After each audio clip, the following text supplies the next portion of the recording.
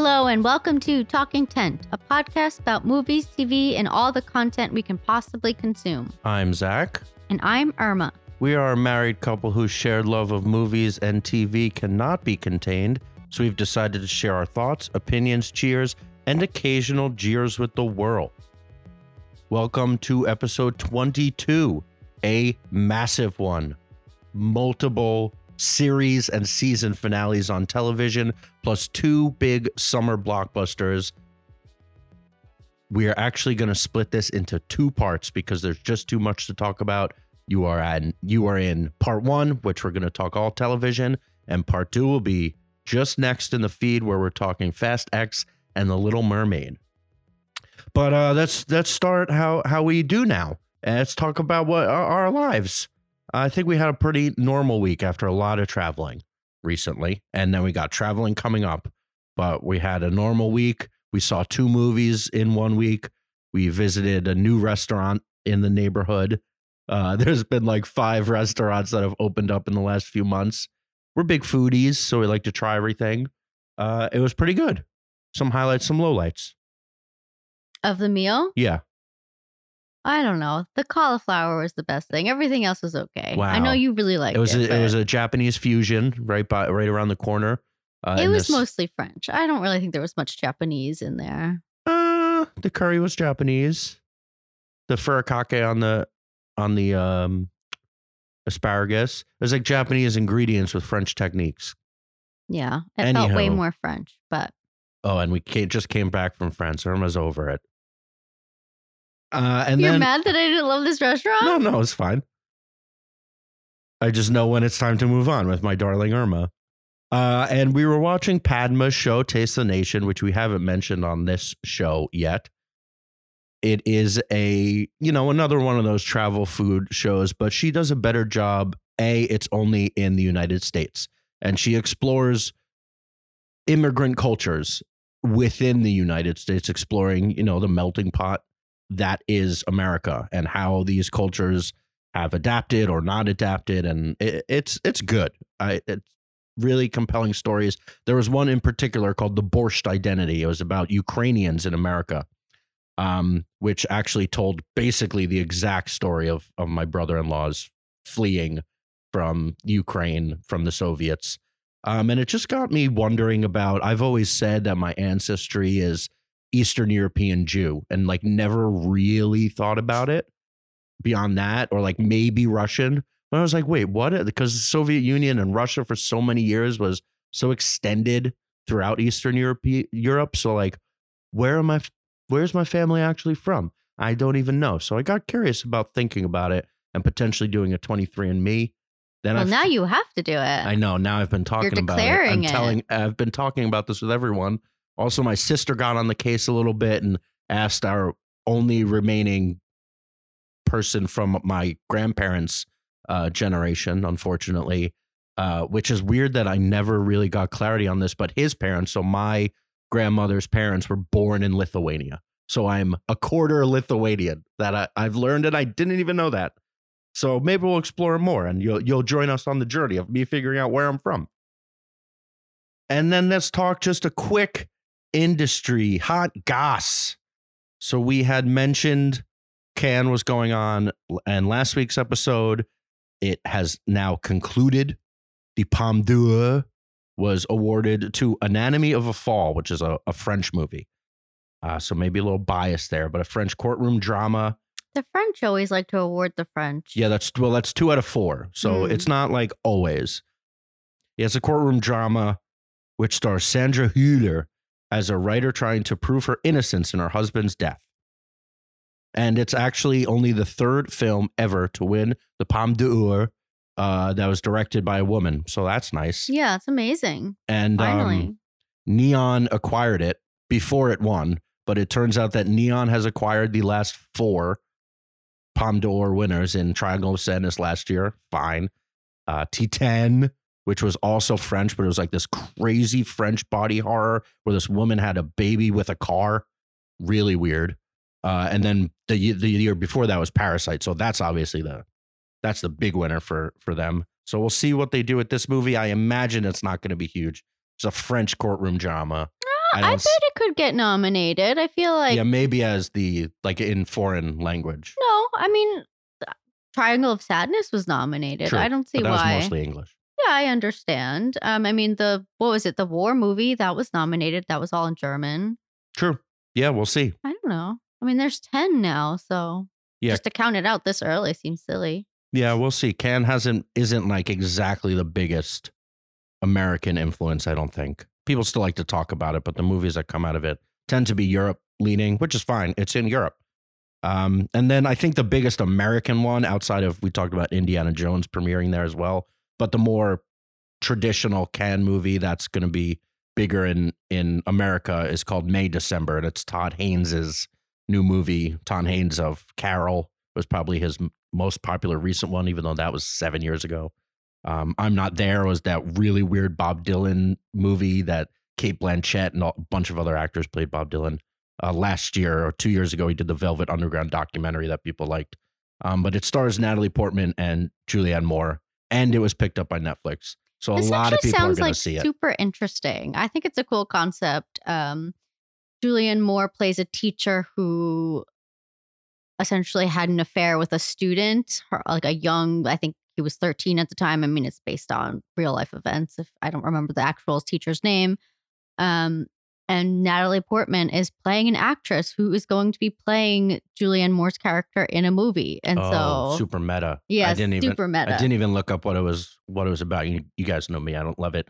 But sorry. I just that's fine. But I saw just a headline that it's fun. Yeah, I heard it's really funny. So that concept, which is an interesting way to tell this story because it is very problematic. Rough, but I don't know. I feel like the reviews are really great, so I'm kind of excited to see this one. And it'll come on our tubes. I know, on Netflix. That's going to be awesome. And probably not that long. I wonder. Well, if it's a real Oscar play, they might hold it. You never know. But yeah, we'll see. All right, we got to get into the meat and potatoes because we got a lot to talk about. We're sitting on the couch. We have 5 season finales, 3 of them are series finales. Succession, series finale. Marvelous Miss Maisel, series finale. Barry, series finale. Yellowjackets, season 2 finale. And Survivor, we just want to talk about quickly because it was a really good season. So good. We were sneaking in at the end there. Full spoilers for all 5 of those shows. So use the time codes in the description if you haven't watched any of them. But we are going to start, obviously, with Succession. Let's start by talking generally just about the show.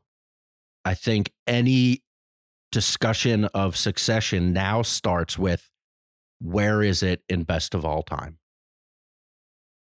And I'm not a huge fan of real rankings. Like, all right, Sopranos is number 1, which I don't personally think.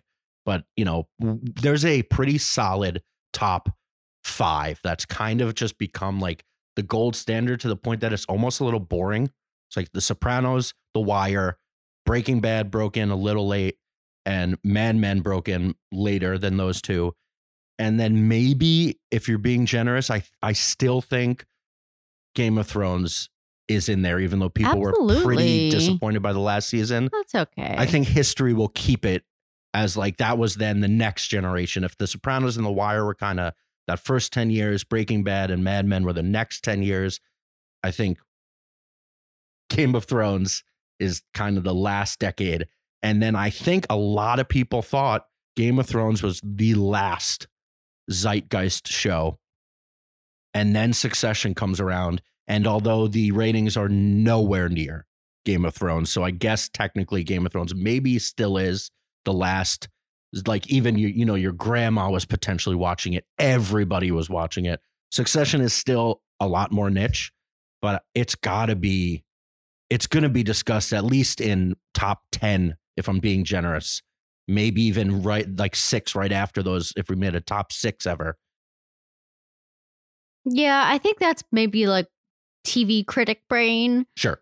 I loved the show. I thought it really did stick the landing. To me, this is probably one of the best series finales I can ever remember in my lifetime. Like, I didn't watch The Sopranos. I didn't really watch The Wire. And I watched Mad Men. I watched Breaking Bad, but those feel like so long ago. So it's really hard to compare in my mind. But yeah, I loved it. Yeah. And then that brings us perfectly into best shows of all time is different than best finales of all time, because I would say that most of the shows that I just listed, so The Sopranos, The Wire, and Game of Thrones, are not in top finales. The Sopranos one is very highly controversial. The Wire one, I think, is like kind of forgotten because it's just not that kind of show. And then Game of Thrones, people were pretty mad. So Breaking Bad, I think, landed it. Mad Men and definitely Mad Men landed it in it. its own subtle way. Like it didn't make you feel like the end of Succession did, but Mad Men never really did. It ran in its own pace, and that's what made it so special. And then I think, for me at least, and I hope this doesn't fall out of the zeitgeist because it's been so long and very rarely talked about, but 6 Feet Under is still an all-timer. Yeah. An absolute gut-wrenching finale that was just like perfectly honed to the tone of the show. And I think everybody understands that, but it kind of gets forgotten just because the show itself isn't as celebrated, even though I love it. But what yeah. about Better Call Saul? That one just ended. Yeah, I think Better Call Saul, everyone was really pumped about, and like it was so beautifully done. I think what will be remembered more about Better Call Saul is its incredible feat of telling the same story for 13 years, like from Breaking Bad into Better Call Saul.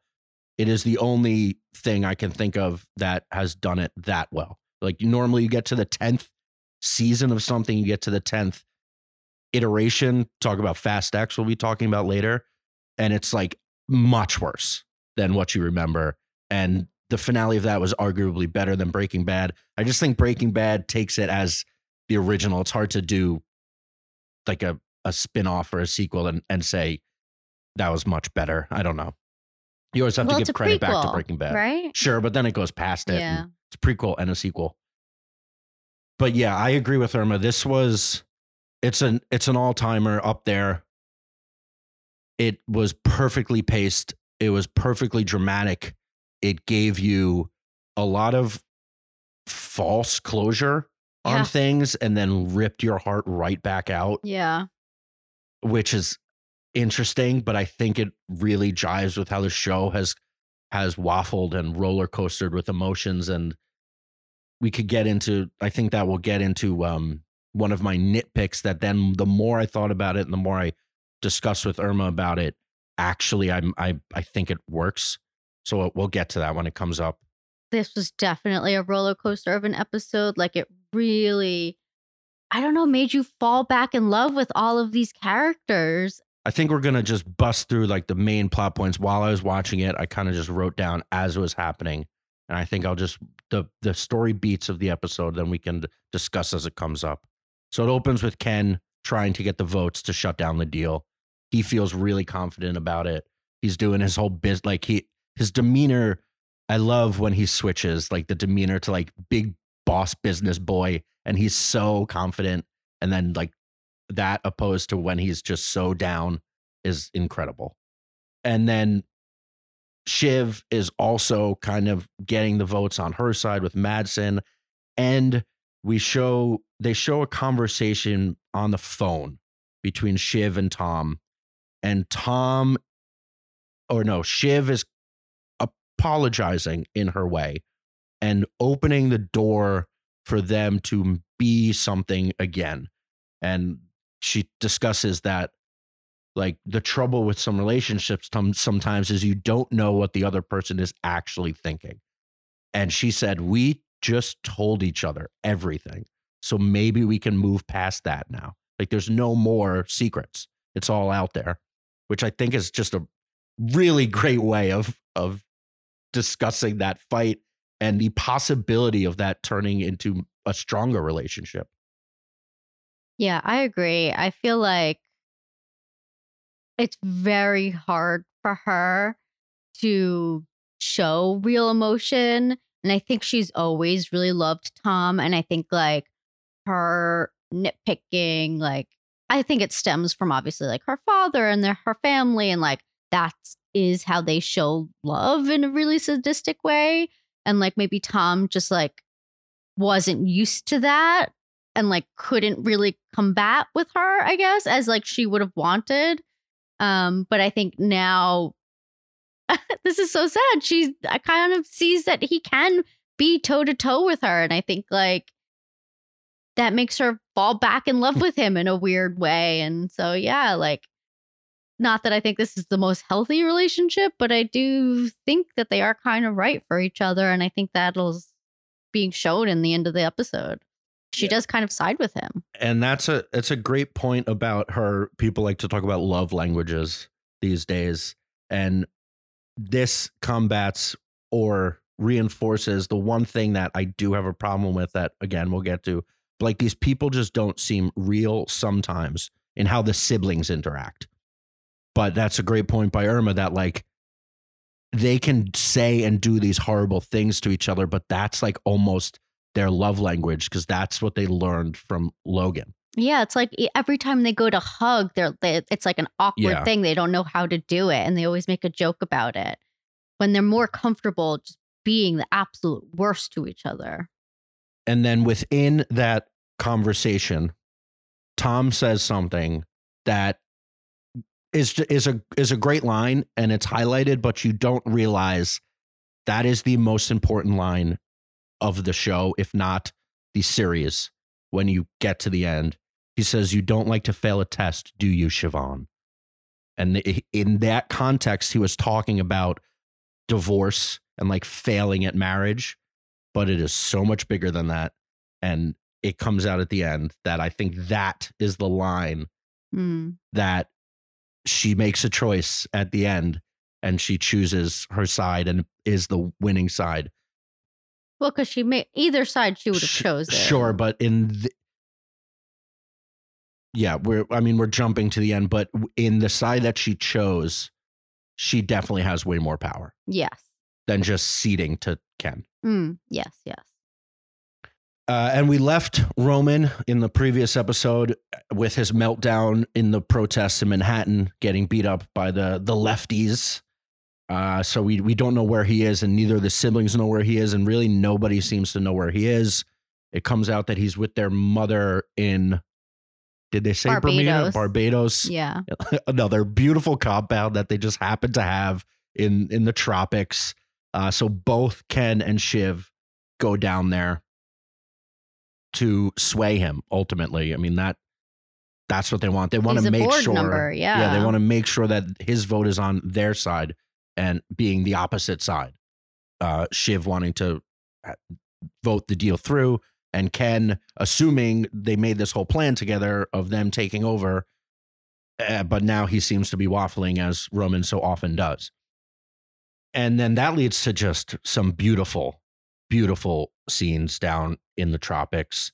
Yeah, I think this is my favorite part of the episode. Yeah, which is so sad because it's false. I don't think it's false. I think it's like them like being kids. Like this is probably how they were acting when they were younger. And I don't know, like even the way Roman is dressed, like him in his like neon shorts and like this like cute little polo. I don't know. He just looked like a child. And like he goes home to his mom, you know, when he falls down. And I don't know. There's something about it that just feels so like nostalgic in a way. Obviously, this is not my nostalgia, but I don't know. It's just kind of like they give each other a hard time, but they eventually like come together to like fight this foe that they have together. And I think it's really sweet. And it just like, it reinforces their bond to me at least. And like, why they do love each other and that they are like they have these like you can see them doing this when they were younger. And I don't know. I just feel like it's not false. Not to me, at least. Yeah. So I suppose that's true. So while they're away from the business, they're pretty harsh to each other as it always does. And the armor slowly starts to melt away. And as they're with their mother in an isolated place, they can open a window into what life could have been without this business and just be brothers and sisters. And Ken is still pushing for himself as he always does. He does it with a softer hand sometimes because later on he does not. Other people are a bit more direct. But he essentially pitches like it can't be. Oh, no, actually, so a bigger plot point. While they're down there, Madsen pitches Tom to be CEO because he just can't. He doesn't see Shiv. Shiv, I think, in his eyes, is a bit too strong. And he doesn't want a partner, he says. He wants basically a mouthpiece. And Tom pitches himself as like, ooh, I love pain. Like, I'll take all the shit. I'll take all the crap. And I'll just be your mouthpiece to continue running whatever the business is that you want. Well, I felt like Tom's pitch was so realistic to most people. I don't know. Like, and also it's kind of funny, like the whole series, Tom is literally, and maybe Greg to an extent, is literally the only person that works. I mean, besides like maybe like Frank and Jerry and them. Yeah, but the you PR see people. Tom working. Yeah. Like it's kind of. But you do. You do. And then he says like he's up worrying all night, like making sure that everything goes off well. And I don't know. There's something like endearing about him. And like maybe in the moment it doesn't sound like he's pitching himself that well, but he really is. And like that's exactly what Madsen wants. And also in the beginning of the episode, they show this like vulture piece of like Shiv controlling Madsen like a marionette. And like if that's how the rest of the world sees him, like obviously he doesn't want to like, I don't know, go have her be CEO. So I think it makes sense. But yeah, and then Tom, after Madsen leaves him, kind of implying that he's going to offer CEO, he goes and talks to Greg because Greg's sitting right at another table with his like little "was it okay?" And Tom, I don't know. He says like he implies that everything's going to be good, but then he also nags Greg a lot, which I thought was an interesting choice. Maybe I was just misreading the situation, but like he could have been more positive with Greg and be like, I got you. We're good. Disgusting brothers. And then the rest of this wouldn't have happened. But again, that wouldn't have been as dramatic.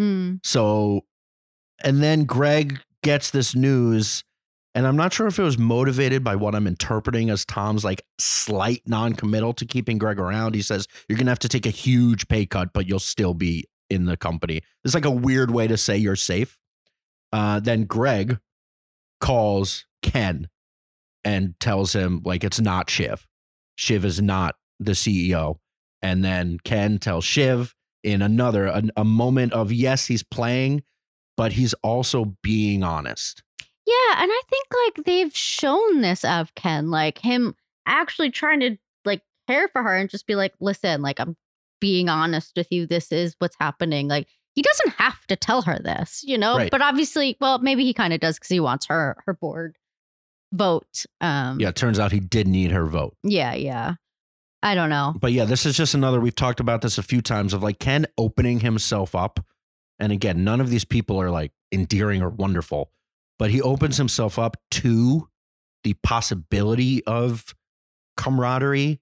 And it is not until he was betrayed again and again and again and again that he turns into like the pretty vicious person that he can be, or a pretty desperate person, honestly. So then that brings us to Shiv realizing that Madsen is no longer the play because she's not the power structure. And Ken pitches, well, like it can't be you, Shiv, because you were literally just at the side of this guy that you're now going to flip and say, no, we're keeping the company and the CEO should be me. And then he says it can't be Roman because basically like Roman's a mess. He has a scar on his face.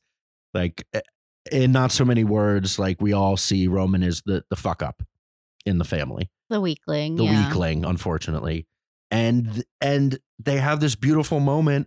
Roman and Shiv talk. It's really funny. They talk about potentially murdering Ken. Yeah. And then they both finally do the Kendall impression, which like any fan of Succession has tried to do because it's like just so specific. Like I mean, if you guys think that we could do it together, it's you and me, and they both do it, and it just kills because like that's like a very meta audience moment. Well, also like to me, they're probably like doing this behind his back anyway. You know what I mean? And so they just like wrote it in as like a funny like send off, you know? Yeah. And also, so another thing I do know is that this Barbados scene, I guess, is the last thing that they shot. So this is like the three of them That makes together, and it sense. kind of just feels like they just all seem really happy. And I don't know. I think that's also another reason why I'm just like so connected to this part of the show, just because I so badly want it to work out. Show. I know. I'm just like I'm almost like at this moment, I'm like, oh my God, they're figuring it out. They're going to make it work. And to me, like, it's a great plan. Shiv can take over ATN. Roman could be head of social media, and Kendall will just like run the company. No big deal. And to me, like, yes, they're doing it. They're figuring it out. I was so happy. I'm just like, yes, this is going to work out. Like, that's it. Easy peasy. Yeah. And I took a note at this point. I was like, Shiv and Rome actually anointed Ken. I cannot believe it. And then next line is, I have my guard up for sure. And Irma said something like that, like, oh my God, they're finally working together. And I said, you fell right for it. I know. You were so happy about I don't know. I like to think on the positive. Like, Yeah, no, this is going to work. This is going to work. That's how normal humans should work. And also it's we okay. have said that we want Ken to ultimately get it. We have True. said that. Like, he has been our main character, I think, throughout this whole show. And it's like so hard. Like, you can see how desperately he wants this. And like, we fully see that by the end of the show. And it's just like, why shouldn't it be him? Like, I know he did kill someone, but like at the same time, I don't know. It's hard. Like, these shows humanize these people. Like, these are awful people. Like, we shouldn't be siding with them, but it's so hard. Like, I don't know. Yeah. So much humanization, so much just normalizing them as humans again. And it's all bullshit.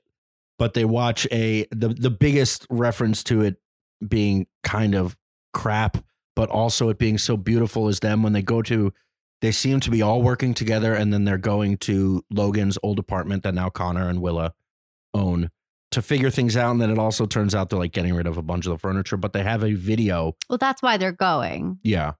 The fire sale, whatever they call it. Yeah. They have a video of Logan and a bunch of the close older people.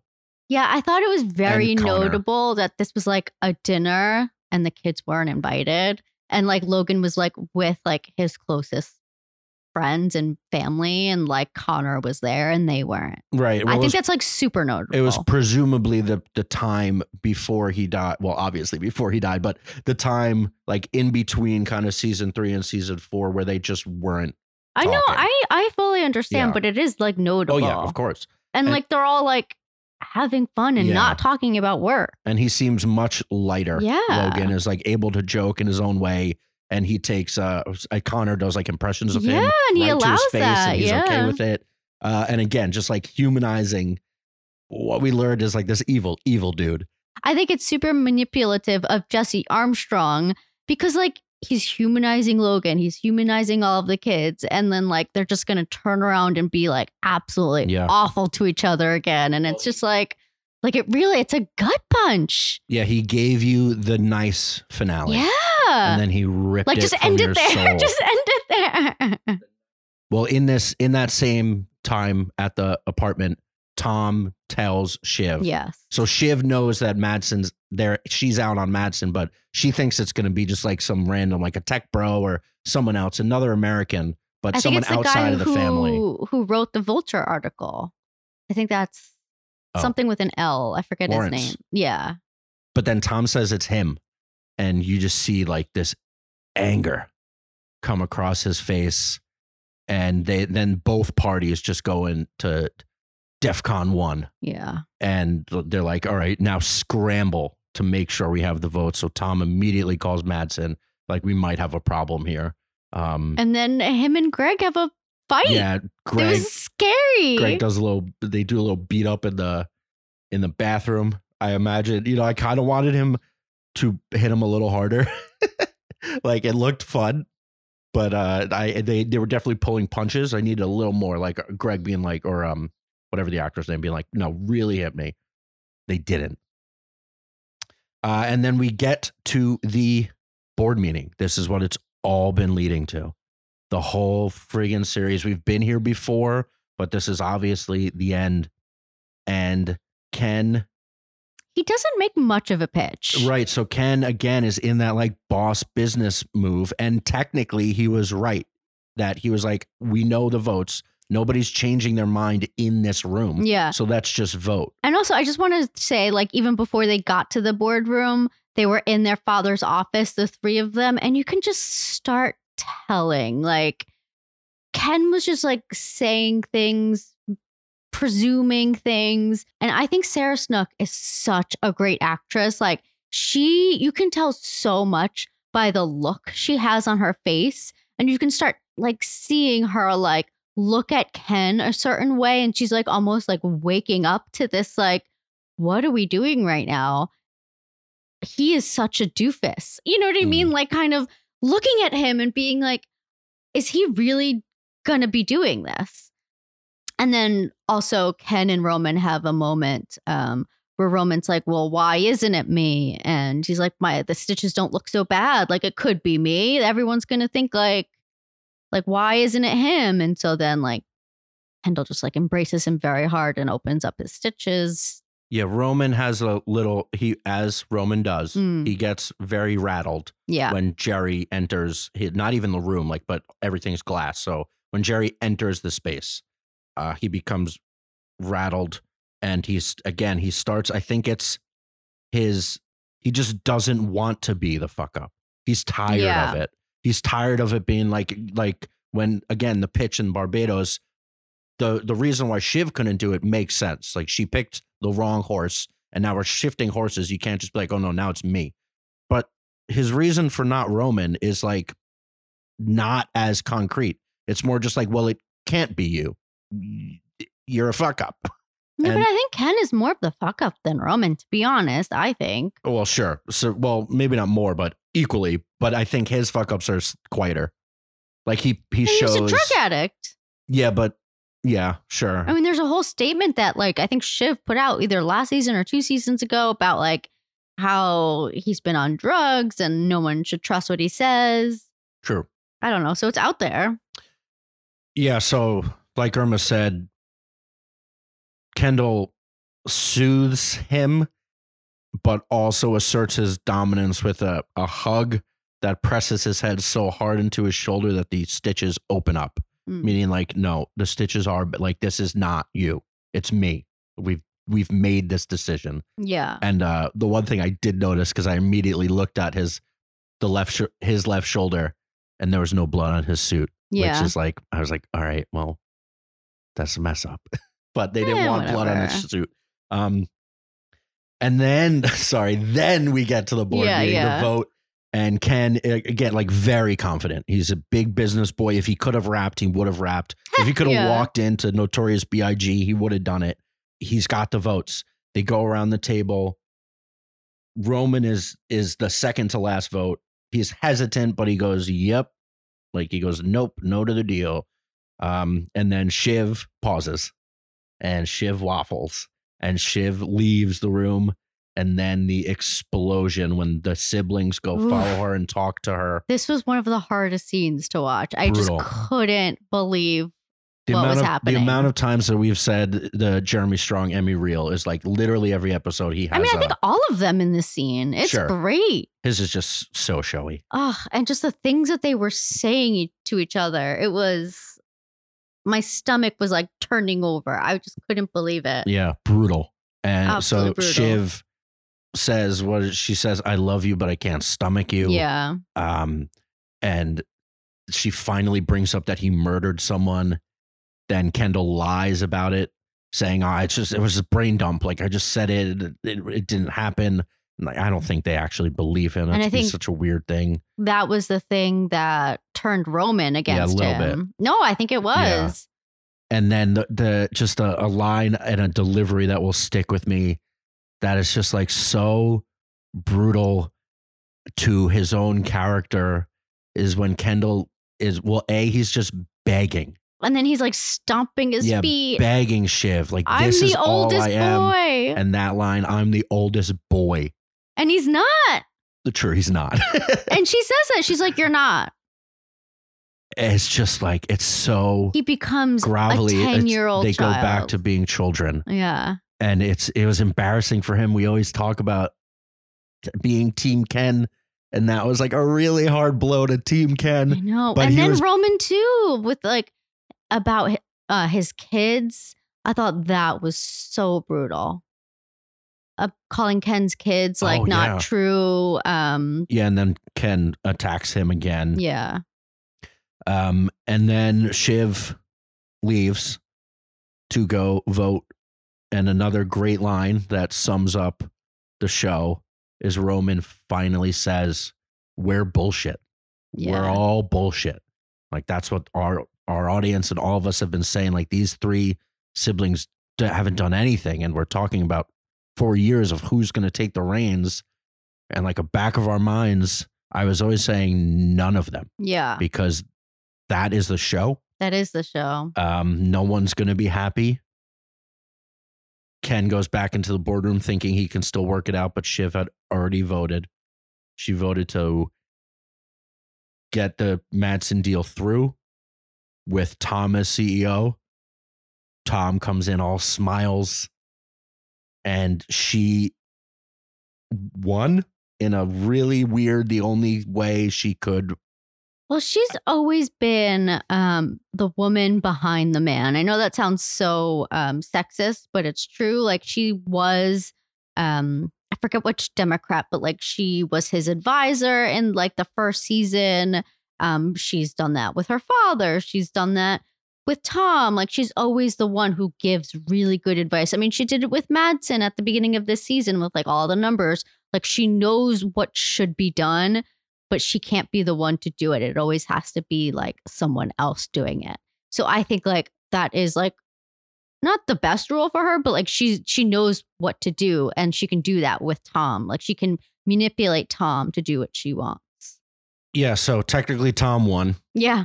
I wrote Tom on the throne. Unbelievable. It's a theory that I think everybody who's watching had mulled over. If it wasn't one of the three siblings, Tom was the more obvious candidate. I know you had said Greg, but I was like, there's no way that's like too bullshit. Yeah. Tom at least like makes sense. He's been the head of ATN, which is the thing that Madsen. I mean, he's the only one who works. Yeah. So funny. And do you remember in the beginning of the season where it was like Frank, Jerry, Carl, and they were like, oh, we'll throw our hats in the ring. Yeah. And then Tom comes up. He's like, oh, I'd also like to get in there. And they all kind of like scoffed and laughed at him. True. Yeah. So it's just really funny. It was always his. Yeah. And I honestly thought my vision of the kind of closeout scene was going to be the Kendall face in the boardroom or something similar at the head of the table. Like, he won, but he still had that horrible face, which they did show, but at the cost of nearly everything. Like, he would have destroyed Shiv, Roman, potentially his own family, his kids, to get to that point. So like, I mean, yes, I think he won. kind of already did, and he didn't even get it. Sure. Yeah. I don't know if he killed his relationship with Roman. We'll see. Yeah, I think he absolutely did. I mean, Roman called his kids illegitimate. You can't come back from that. They said so many worse things from the Really? I think that's the worst. I guess that's the worst. And yeah, now I think that is the end of the siblings' relationship. Yeah. I can't imagine Ken ever forgiving Shiv. Yeah, I don't think they'll ever come back from this, to be honest.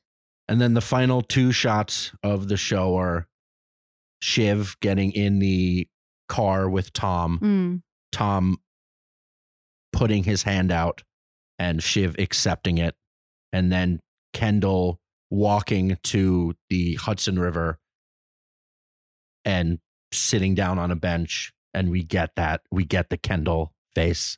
Yeah. Of just like all is lost. Yeah, it's crazy. Because I mean, also like these kids are billionaires. Right. They'll be fine. Yeah. That is like the thing that to us is like, yeah, just let Ken be CEO. You'll both have jobs and still be billionaires. Yeah. Or even you just sold your company. Now you can do whatever the hell you want and be billionaires. Yeah, yeah. So, right. These people are not normal. The one nitpick, at first I said the finale was near perfection. Again, we just went through all the big plot points. It gave us something beautiful. It gave us something horrible. It managed to sneak in really funny jokes, as it always does. It was brutal and breathtaking about billionaires transferring their company. Like, we should not care this much about these people, but it was so brilliantly written.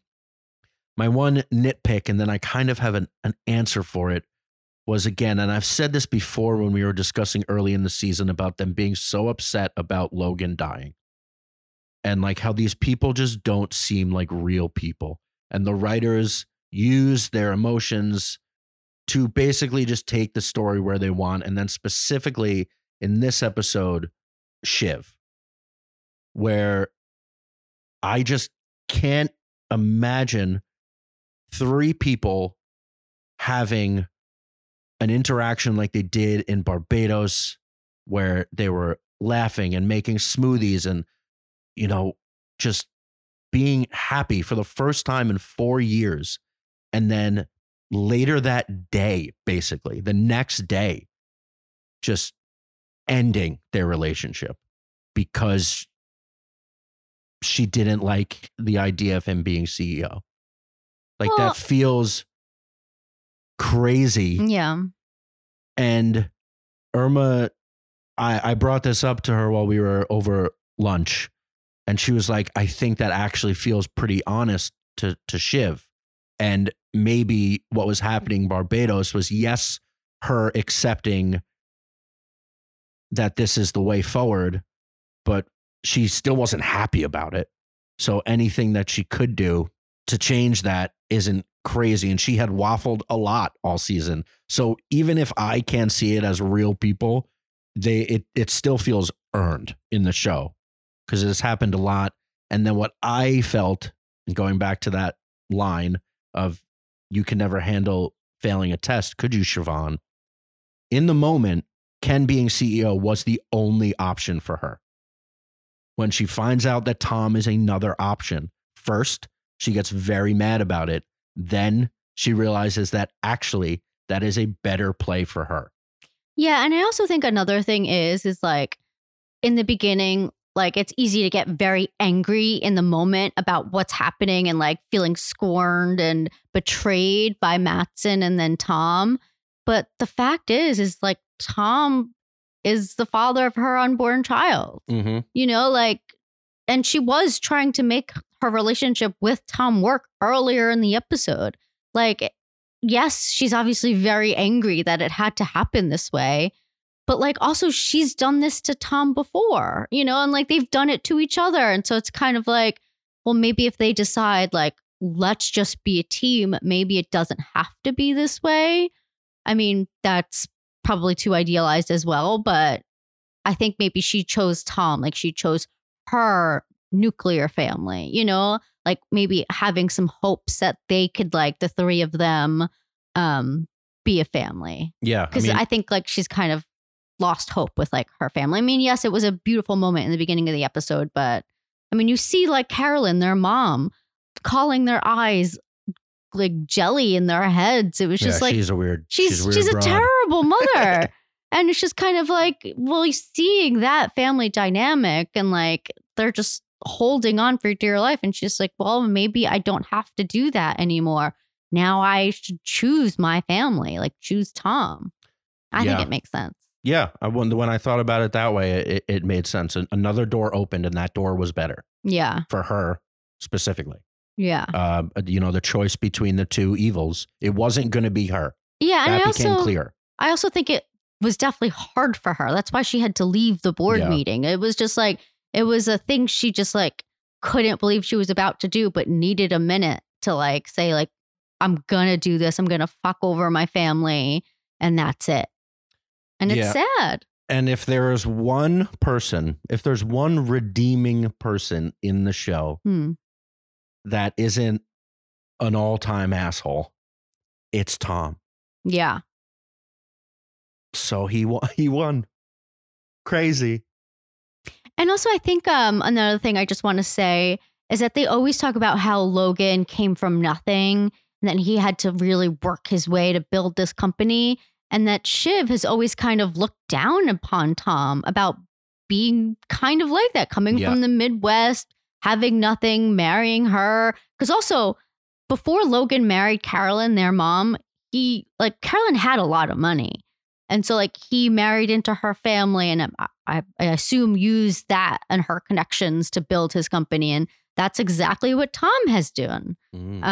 So I don't know. I find that parallel between Logan and Tom very interesting. And then the last thing I wanted to ask you was, did you see this whole WOM scam thing on TikTok? Nope. So apparently, I don't remember his first name. You should look it up. But Wom Scam was a baseballer in the 1920s. And he was maybe the first or the only baseballer to do a triple play. Who says baseballer? Baseballer. Baseball player. Baseball player to do a triple play. By himself. And so maybe that's why he's called Wom Scams. Wow. That would be fun. I know. That'd be an Easter egg if it's true and not just happenstance. Yeah. I wouldn't be surprised. But it's been all over TikTok and it came out the day before the episode dropped. So I don't know. Thought that was a cool tidbit. All right, we got to move on. Yeah, an all-time show, an all-time finale. I can't believe it's over. I know, I can't believe we're never going to get... their jokes. They're just funny. Yeah. I miss them. An interaction in a room between Jeremy Strong and Sarah Snook and Kieran Culkin. And you know what? I kind of feel... I'm happy for Tom, the character, but I'm also happy for the actor. It's you won, dude. You did it. Yeah. It's because he's been things. He's been around. He's my Mr. Darcy. Yeah, I know. He's been plenty, but this is obviously the biggest thing he's ever done. And he won. He won. He's the guy. He's the guy. All right. We talked about Succession for a little longer than I expected. So bear with us. Thank you for sticking around. We just had to. It's just, it's such a great show. But we are now moving on to what I think is an underappreciated and underreported show whose series finale was also emotionally exciting and satisfying. And that is The Marvelous Mrs. Maisel. We've talked about a few times on the show. Its first season was very highly celebrated. It won all of the Emmys. Rachel Brosnahan won. I think Amy it still wins a lot of Palladino. Emmys, though. I don't think so. No, I think it does. It was nominated last year. What's her face? Alex Borstein always wins. Yeah. So Alex Borstein has won, again, the first two seasons, and then she's been nominated ever since, but not won. I just feel like it's faded from the zeitgeist. I don't know why. Maybe it did dip in quality a little bit. Last season maybe wasn't quite as good. And then even the beginning of this season, I did have my complaints, specifically about the 60 Minutes interview, which turned out to be okay, although I still would have done it a little bit different. Yeah, I still would have done it differently as well. I think they could have hinted at her success and her future, giving us the window into what is happening without really laying out bit for bit exactly what happens and how many men she married and how successful she was. There's ways to go around without being as specific as they were. But all that said, I thought the finale was very, very satisfying. And just a few key plot points. They show Lenny Bruce back. I think Lenny Bruce is her biggest mentor, her biggest advocate, but also potentially a love, a real true love of hers. So I like that they brought him back also because the actor he's just so charming and compelling. Yeah, he's very good. And then Gordon Ford allows Midge to be on the show after finagling by Susie, and he hates it. He's real mad about it. Everyone's pumped except for Gordon, of course, but she tells everybody it's all been building to this. Like, this is the break that we have all been waiting for, like her being on Johnny Carson, essentially a stand-in, where many people in real life made their real breaks and became superstars. And we get to that moment and he changes his mind, and it's just going to be an interview with a writer. So he doesn't even say her name in the intro. He just says, we're going to talk to a writer. It's going to be an interest piece. No, he says my lady writer. Right. The resident lady writer, which is, is so demeaning. Yeah. And it's like gut wrenching that she's not getting this opportunity. It's basically just like, here's a behind the scenes look at my show. Yeah. So this is not about Midge. It's about my show and me letting you in to the background of it. And then he even turns the camera to show the rest of the writers. Like, this is specifically not about Midge. And she gets all mad. She actually starts to adjust, as she always does, and say something funny, even in the context of him totally sandbagging the interview, totally like basically just taking all the credit. And he immediately cuts it off. He says, all right, we're going to go to commercial when they're not supposed to go to commercial. And so that there's time left. And the name of the episode is called 4 Minutes. And she has 4 minutes. They're going to come back from commercial because you can't just like make shows shorter back then. There's a time slot and it has to be.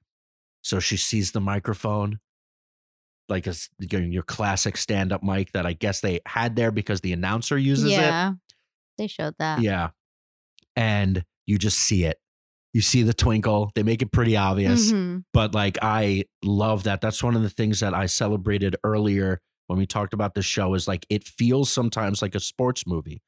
That like, all right, she has to make this play. You know, if it's a big shot, the buzzer beater in like a basketball movie or a boxing movie, it's like, all right, you got to get up for one more round. And they play it like that and they build it like that. And she gets back in the stool. She tells Susie, which was a beautiful moment, like, I'm going to do something that might ruin both of our careers. And Susie is okay with it. And it's just so beautiful. Like, she knows Susie's career is moving forward and could potentially get bigger without Midge. Yeah. But like, she is there for her. It's like best friends. Yeah. And so like that, the whole thing that they built earlier in the season of them breaking up is like, you just see how important they are to each other. So the breaking up was weird, but it makes sense, like how horrible that was for both of them. And she just tells Gordon, it's like, oh, I'm not a writer. I'm here as a comedian. I'm going to do a set. And like, in that moment, you can't just have because the camera was right, back. The camera's on. The audience is there. Like, he can't just be like, oh, no, you won't. Like that. It's just like she trapped him. And she does it and she freaking kills. She does funny bits about her family. She kind of goes back to the classics that we've all seen before that she did in The Gaslight. You know, a lot about her Jewish heritage, her parents, Joel cheating on her, the kids. And then she turns it into this really motivational speech about women and not just accepting your fate and not letting people hold you down and being independent. And it's like so well worded, which is exactly what I've been celebrating the Paladinos when they write something. Man, can it land. Like, we're talking Succession being so well written. This show is also really well written. It's not as brutal. It's not as, whatever. But like, when it gets to the heart of it, everything sounds so good. Yeah. And she's supposed to have just come up with this off the top of her head. No, I mean, she was practicing her practicing. set, but yeah, not the 4 minutes, I guess, because she got her time cut. But yeah. And it just kills, and it just feels like this perfect encapsulation of the show. We're rooting for her. I wrote down, Miriam grabs the mic and takes her shot. That's fucking go. Like that, like what you would yell when there's 1 minute left in the Knicks game of like, sports fandom, or just like this thing where you're rooting so hard for it to happen. And she does it even though we knew it works. And that's the one thing that I still keep coming back to, I still felt it. Yeah. I don't know. I felt like the 60 minutes definitely took away from that moment for me. I'm not Slightly. going to lie. Yeah. It definitely took away from will she fail or will she not? Mm-hmm. The one thing that I'm a little bit okay with, which kind of goes against my normal viewing of shows and such, is like I was watching it feeling that I could just root for her, knowing that it does work. Yeah. You know, like it took away that kind of pit in my stomach feeling like I had with Succession. I mean, like, this is not what's going to happen. You know, you kind of knew already, even though I just like was equally as excited for her. Yeah. And then the only reason I brought up the Lenny Bruce thing early and they kind of tie it all up is that she, right before she went on the show, she looked at these lucky numbers and puts it in her bra. And you're not really sure what that is. I guess it like could have been from Joel because he had like the Chinese connection with this club and you weren't sure what that was. And like, it's also just lucky numbers. So it could just be randomly lucky things. And then it turns out that a few weeks prior to that show, Lenny and her had dinner and Lenny was talking to her like, you're gonna make it. Like, you are so good. You're gonna be more famous than me. You're gonna be more successful than me. I believe in you. Like, this is happening. And it was just like nice to show that she took that and that helped her among many other people around her. Joel in the audience, Susie by her side, her parents, like all of these people propped her up to become what she became. And then they cut to 2005 and it ends with Miriam being uber rich. Like a slightly sad because she's in this massive apartment and alone. Like they definitely hint at not everything is perfect, but what they end with is a phone call with Susie, who's also in this massive apartment. No, not an apartment. A house. Again, somewhere in the Caribbean, we assume. Somewhere beautiful. Somewhere gets compounds in the Caribbean. And they watch Jeopardy together, and there's just a funny bit of them starting the VCR at the same time.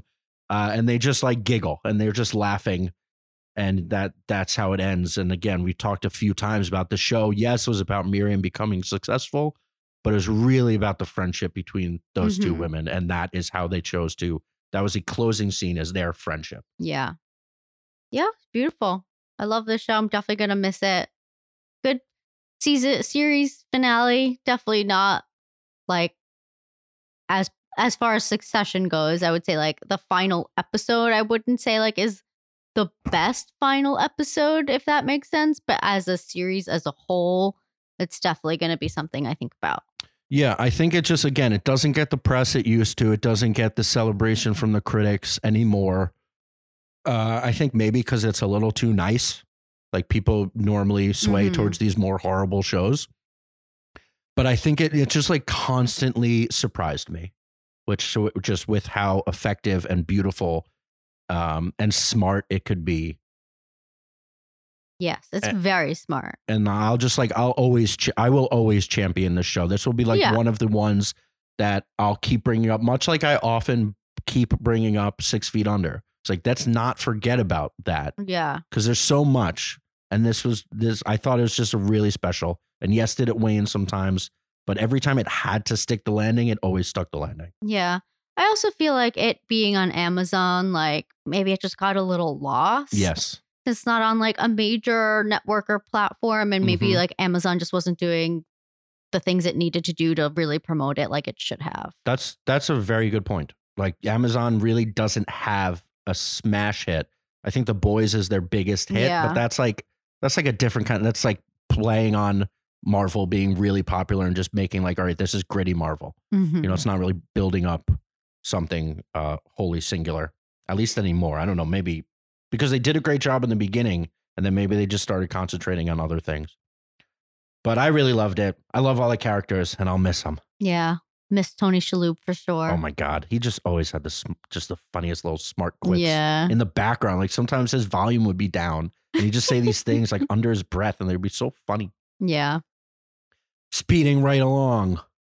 Next show that we have discussed maybe being slightly lower on than at least the well, you love the it. critics that we listened to Yes. Everyone loves it, I think. I feel like I'm the only one who's maybe lukewarm on it just because like the subject matter is just tough. Well, I just like we're kind of doing this in order. So like Succession is top tier. I really loved Maisel. Barry is like was very good. Yeah. But I find it nowhere near, maybe not nowhere near. It was really good. But there's just like something about it that I just don't feel. There was one moment that my mouth dropped open, and then I was like, wow, like I can't believe they did that and they did it so cool. But like at no point did I feel the emotion of the show. It's like it's a very cold show, and maybe that's why. Yeah. Yeah. I mean, I feel like this is like not an assault, but definitely like an indictment. Is that the right word? On Hollywood and what it does to you. I mean, this is written, it's directed, it's created, the lead actor, it's all Bill Hader. This is from his head. And I find that actually truly amazing that he's able to do all of this. Like, I can't imagine how hard that is. And what he was able to accomplish, I think, is really great. And you can just tell, and like all of the actors, when they like have interviews, they always like praise him. And yes, and maybe that's pretty typical, but like, I don't know. I just feel like you can really tell like how hard he's worked on this. And so I give him a lot of credit for that. Yeah, you have to. It really is good. The only reason I waffle a little bit is because it doesn't hit me emotionally, but I think that's fine. Yeah, I think that's okay. And some of it I is don't think so you're meant smart. to. I think like you're not really supposed to like any of these people. It is like a very cynical show. Like, I also think like Bill Hader's character Barry, like I think he also kind of hates that character in a weird way, which is crazy to say because like with Succession, like those characters are all so humanized and you really feel for them, even though they're terrible people. And like Barry is a terrible person, way even more so. And I feel like the fact that we don't like him and don't feel connected to him is a good thing. Yeah. So we'll do some quick beats of the show. Nothing crazy breakdown. One thing I loved was it opens with him just walking into Walmart and saying guns. And he walks out with these assault rifles over his back through the toy section of like, and no one even gives him Walmart. A second glance. Yeah. It's just like such a funny indictment, the word that you used of just like America and this like bullshit gun culture we have, that you could do that. So like, yes, there's so many smart, funny moments that he really still weaves in to this like pretty brutal story. And then we talked about that the police now think Jean killed Janice Moss, and her dad thinks that too. And they actually think that he manipulated Barry to do it. But it was really all Jean's idea. And then we have the standoff between Fuchs and Hank, which I guess feels a little forced. Yeah. That they were like feuding. I'm not really sure why. It was like basically because Fuchs just wants Hank to admit that he killed Crystal Ball, and Hank isn't going to say that. It worked, but it didn't feel so natural. It didn't feel super earned, I have to say. It just felt kind of like, we need everyone to die, so this is a way to get them all to kill each other. Yeah, and like Fuchs killing Hank felt forced. And like for Hank, arguably the best character on the show. Not arguably, like the best. Yeah, Barry and Jean are obviously the centers, but like Hank was just such a scene stealer. And I love the way he died. I love the final scene of like super so hokey, dramatic. Yeah, and like him grabbing Crystal Ball's the metal hand of the statue. Yeah. Like that totally worked. But like for it to be Fuchs in that situation, I don't know. Like the Fuchs, that rivalry only happened within the last few episodes. Very similar to like them just forcing a son in the story. Yeah, it's like, all right, we get that you feel this way because of this one thing, but like we've also had 3 years before this to build out potential other solutions. Like if Barry had to do it, I don't know how they would have done it. Well, because he had Sally and Jonathan, his son. Yeah. So like that's like that's a really easy way for him to do it. Yeah, I think that's if Barry had to kill them both. But what was so. That all being said, when Barry shows up with the assault rifles on his back to kill everybody. He said he does a prayer to God that he's okay with dying just to save his son. And then he doesn't have to do anything.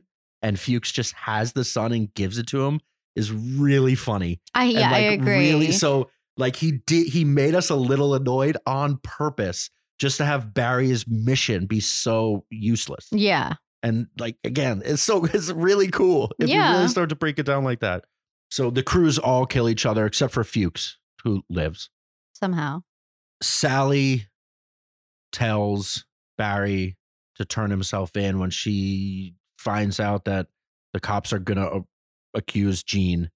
And Barry says he's not going to do it because he's been redeemed in the eyes of God, because that prayer, again, the prayer that he gave, getting out of the car with the assault rifles, him being ready to die and him living and not having to do anything, was his redemption in the eyes of God for all of his sins.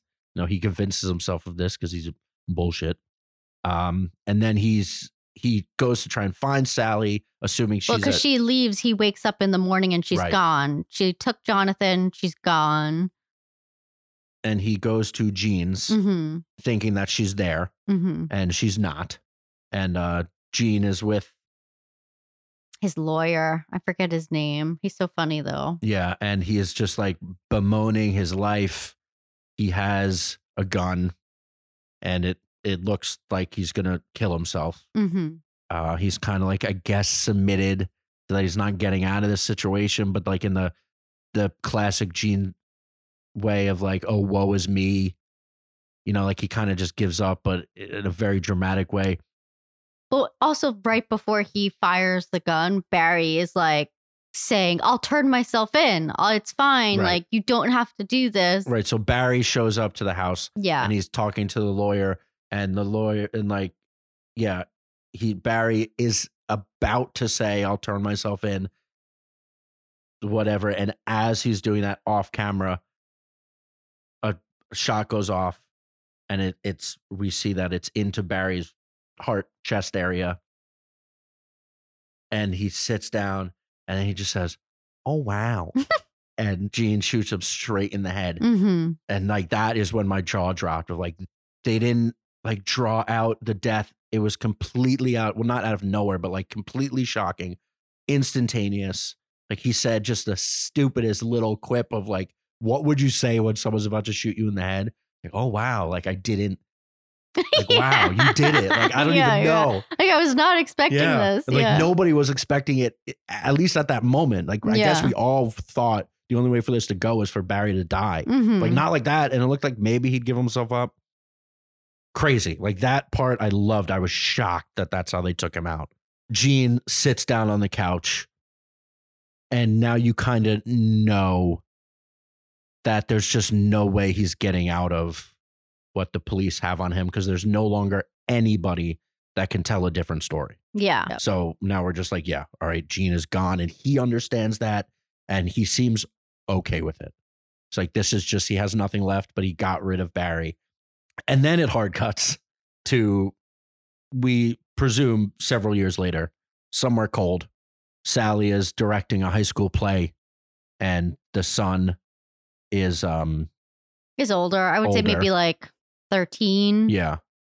No, a little older than that. Well, whatever. It doesn't matter. John, the son, just very nicely asked Sally, can he sleep over his friend's house? Total normal teenage interaction. And then as she leaves, the friend is like, are you ready for this? You think it's going to be like they're going to go do drugs or something horrible. And then it just turns out that he wants John to watch the movie that they made about Barry and Gene.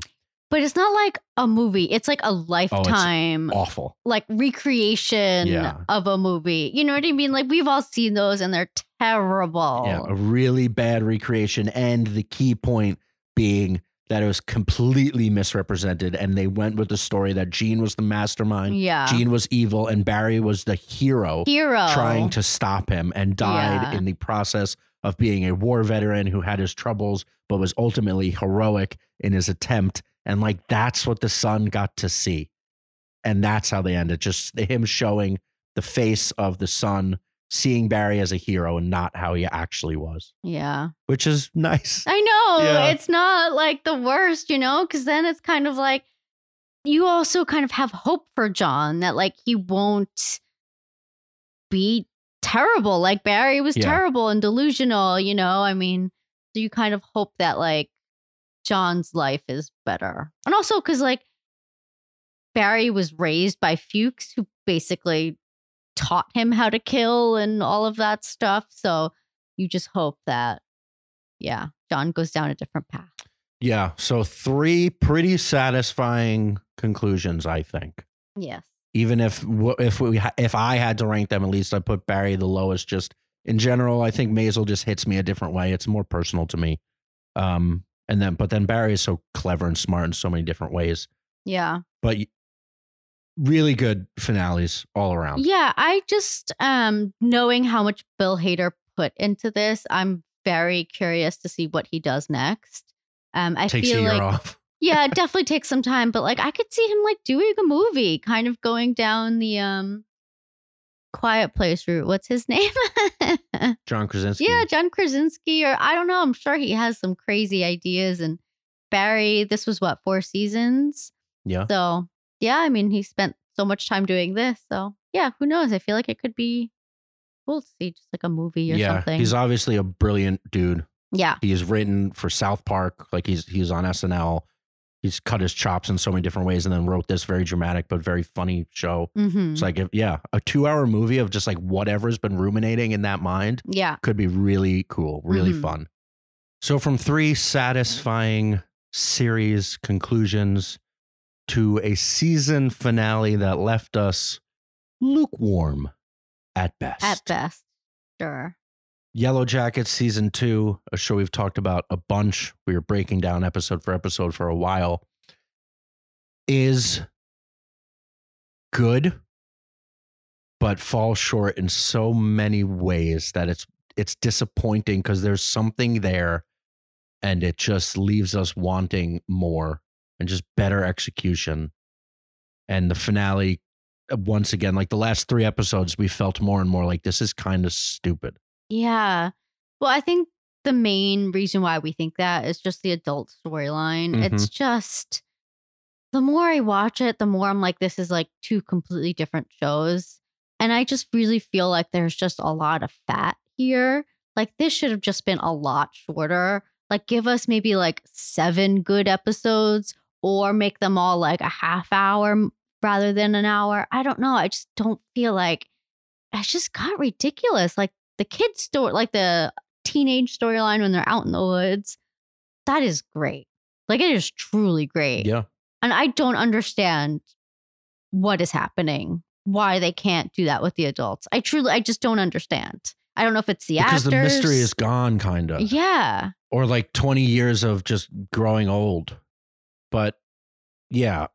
So the opening was, I loved it, brutal. When Travis so brutal. sees the body of Javi. Mm-hmm.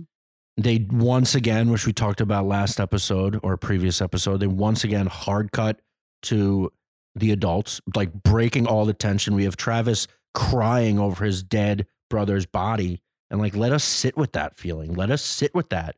Give it to us. And they just like immediately switch to the adults. Then they cut back, and it's Shauna preparing the body to cook, and she like, again, like we talked about Shauna being like this fierce leader and taking over, butchering their friend by herself, preparing the body to cook. And knowing exactly what to do. Yeah, like drain the blood. At first I was thinking, you have to drain the blood and take the organs out because then you can't really eat it. Yeah. And they do that. And like, again, a really effective scene of brutality. And then it cuts back again to like Misty just like running around the camp trying to like find something. Yeah. And it just felt, we keep coming back to this, like they just didn't know what to do with the adults. And like, exactly like you said, it feels like 2 different shows. Like there's one of like this, you're a dark, twisted, traumatic coming of age tale, a la Lord of the Flies. And then the adult storyline is like a goofy Scooby-Doo-esque caper in a way. And like maybe they can both be good, and even some of the adult scenes are good. Yeah. But then even within those scenes, they'll introduce another character that'll just ruin it. Like Elijah Wood with the cop was really compelling, but then Jeff comes in with the cop in the same scene, and you're like, this is stupid. I know. I kind of like Jeff, to be honest, but yes, he's in a different show. Yeah. Because he's a goof, and yeah, I feel like goof. he adds like a laugh, and like I'm fine with a laugh here and there. But yeah, I don't know. And like I actually really love Elijah Wood in all of his scenes. Oh, he's great. And like somehow he knows how to like do all this stuff too. I mean, I guess maybe that makes sense because he's like a citizen detective. So maybe he would know how to like kill someone and not get caught. Well, he's also had a lot. So since playing Frodo, he's basically only played psychopaths. So like he's got a lot of chops of playing a psychopath very honestly. So like, yeah, him works. Some of it works. I think Misty works. Misty is so good.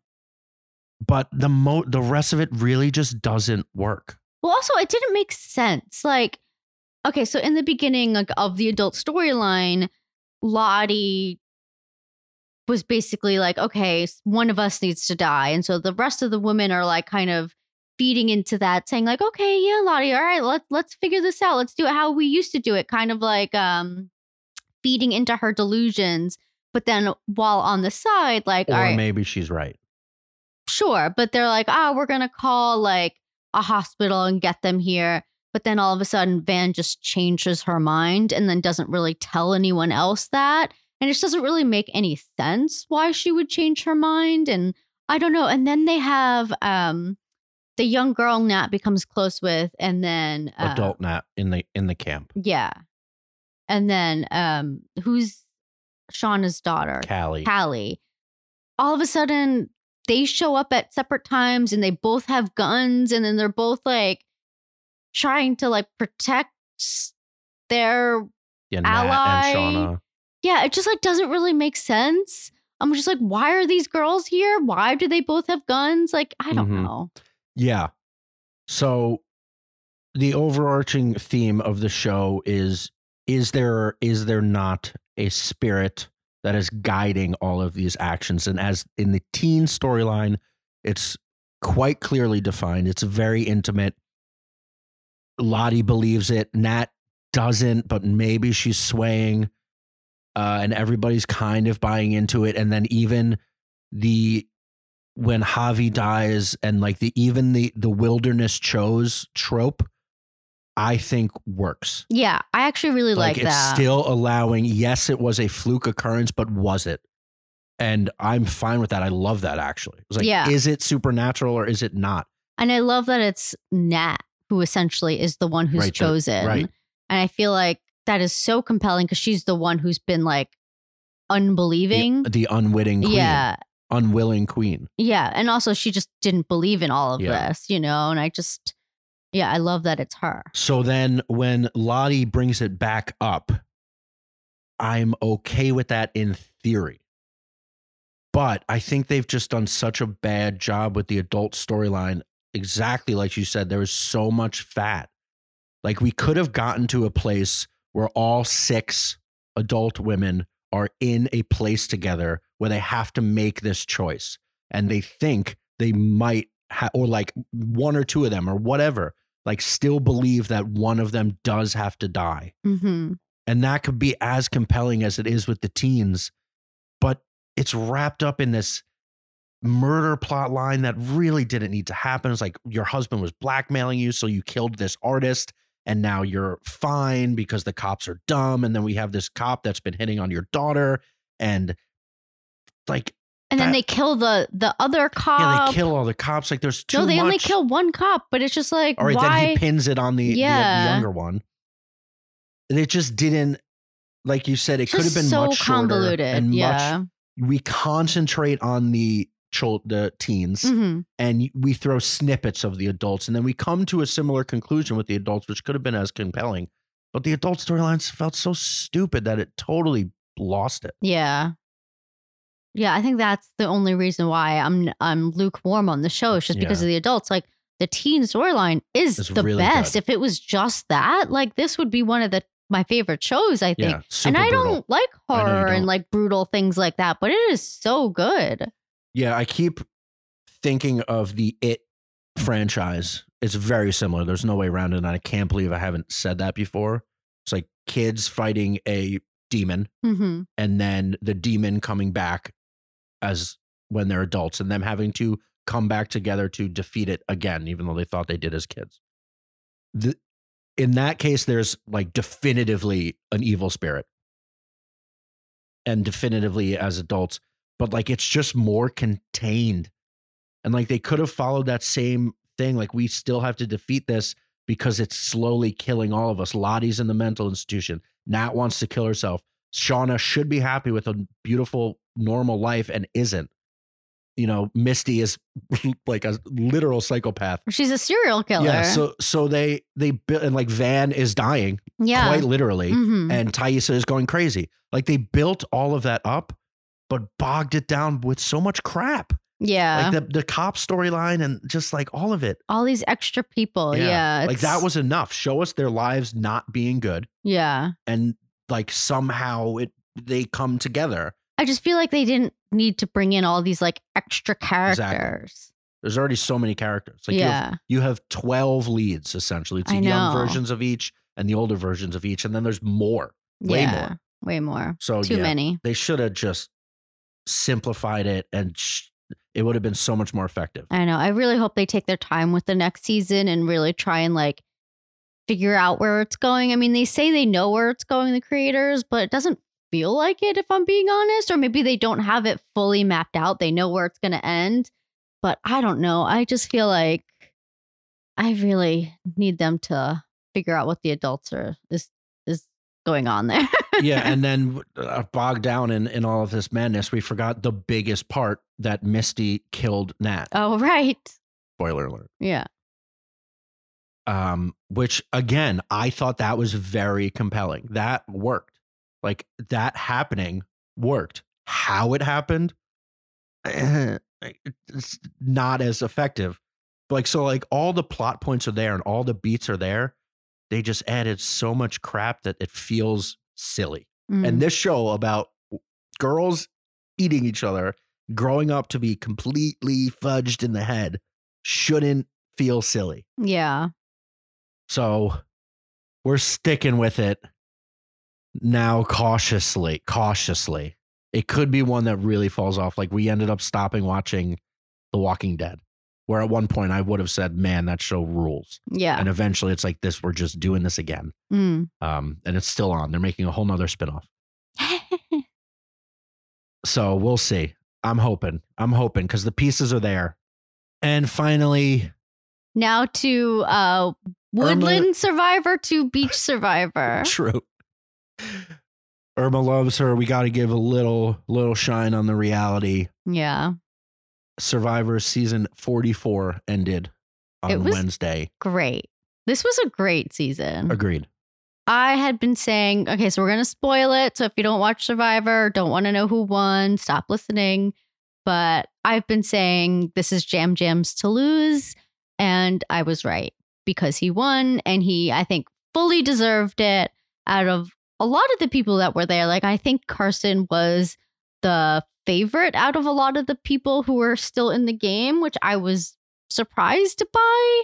I thought Carolyn had like a good play there, even though she didn't get any votes, which was disappointing. But yeah, Jam Jam was just the best. Like, I absolutely love him.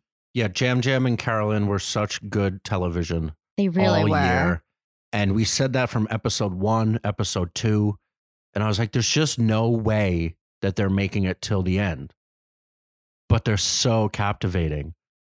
And like part of me is like, they manipulated the game to make sure that the two best characters made it till the end. Yeah. They did, but I really don't think they manipulated it. I really don't think 44 seasons in, Jeff does that, or any of the producers. But yeah, I agree. So we've watched 4 seasons live. Yeah. Since kind of a bunch of our friends and us picked it back up during the pandemic. This is easily the best season of the last 4, so 41 to 44. All the other ones felt like the winner was like I was like really disappointed every time. Me too. Maybe Gabler was like, all right. I wasn't Mhm. mad about that. The other two, I was like, come on. Yeah. And then this one, Jam Jam. He was so fun, so compelling, so nice. And he won.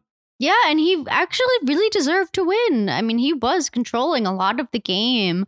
So yeah, I'm happy that the person who was playing the hardest socially and like who outwardly deserved to win actually won, because that hasn't happened in a while. Yeah, I love the show. I think had it come down to Jam Jam and Carson, because they were like, again, we always know that like they edit things to in a certain way that they want you to think. Mhm. But it seemed like on the island and with some of the jury, like they really thought Carson was the front runner. Mhm. I still think had it come down to them having to discuss against each other, Jam Jam convinces them that like, no, I let you think that Carson was the mastermind here. But Yeah, I mean, he did say so that. I think he wins anyway. Yeah, I think he wins anyway as well, for sure. And I think Survivor 45 is coming in the fall, so I'm excited to see that. Yeah, I kind of was hoping that they'd bring back return players for this one, but whatever. I don't care. I'll still watch it. Yeah, you'll have to wait 2.5 years for them to get to 50. Right. And maybe 50 they'll have returners. Yeah, I mean, they always do every so often. So, all right. Another great season of Survivor. Now what do we do with Wednesdays? Oh boy. Well, if the Excitometer has anything to say, seems like we're going to be going to the movies a lot. That is it for all 5 finales we watched. Thank you for sticking around for so long. If you want to hear more of us, we talked about Fast X and The Little Mermaid. We saw them both. Interesting thoughts on both, I think. In part 2, which will just be next in your feed. So go ahead and listen to it. Thank you, Craig, for the production assistance. And thank you to John Welsh for our intro and outro music. Subscribe so you know every time we post a new episode. Follow us on all the socials at Talkin Tent. And email us any of your thoughts, opinions, cheers, or jeers to talkintent@gmail.com. From our living room to yours, what do you want to watch?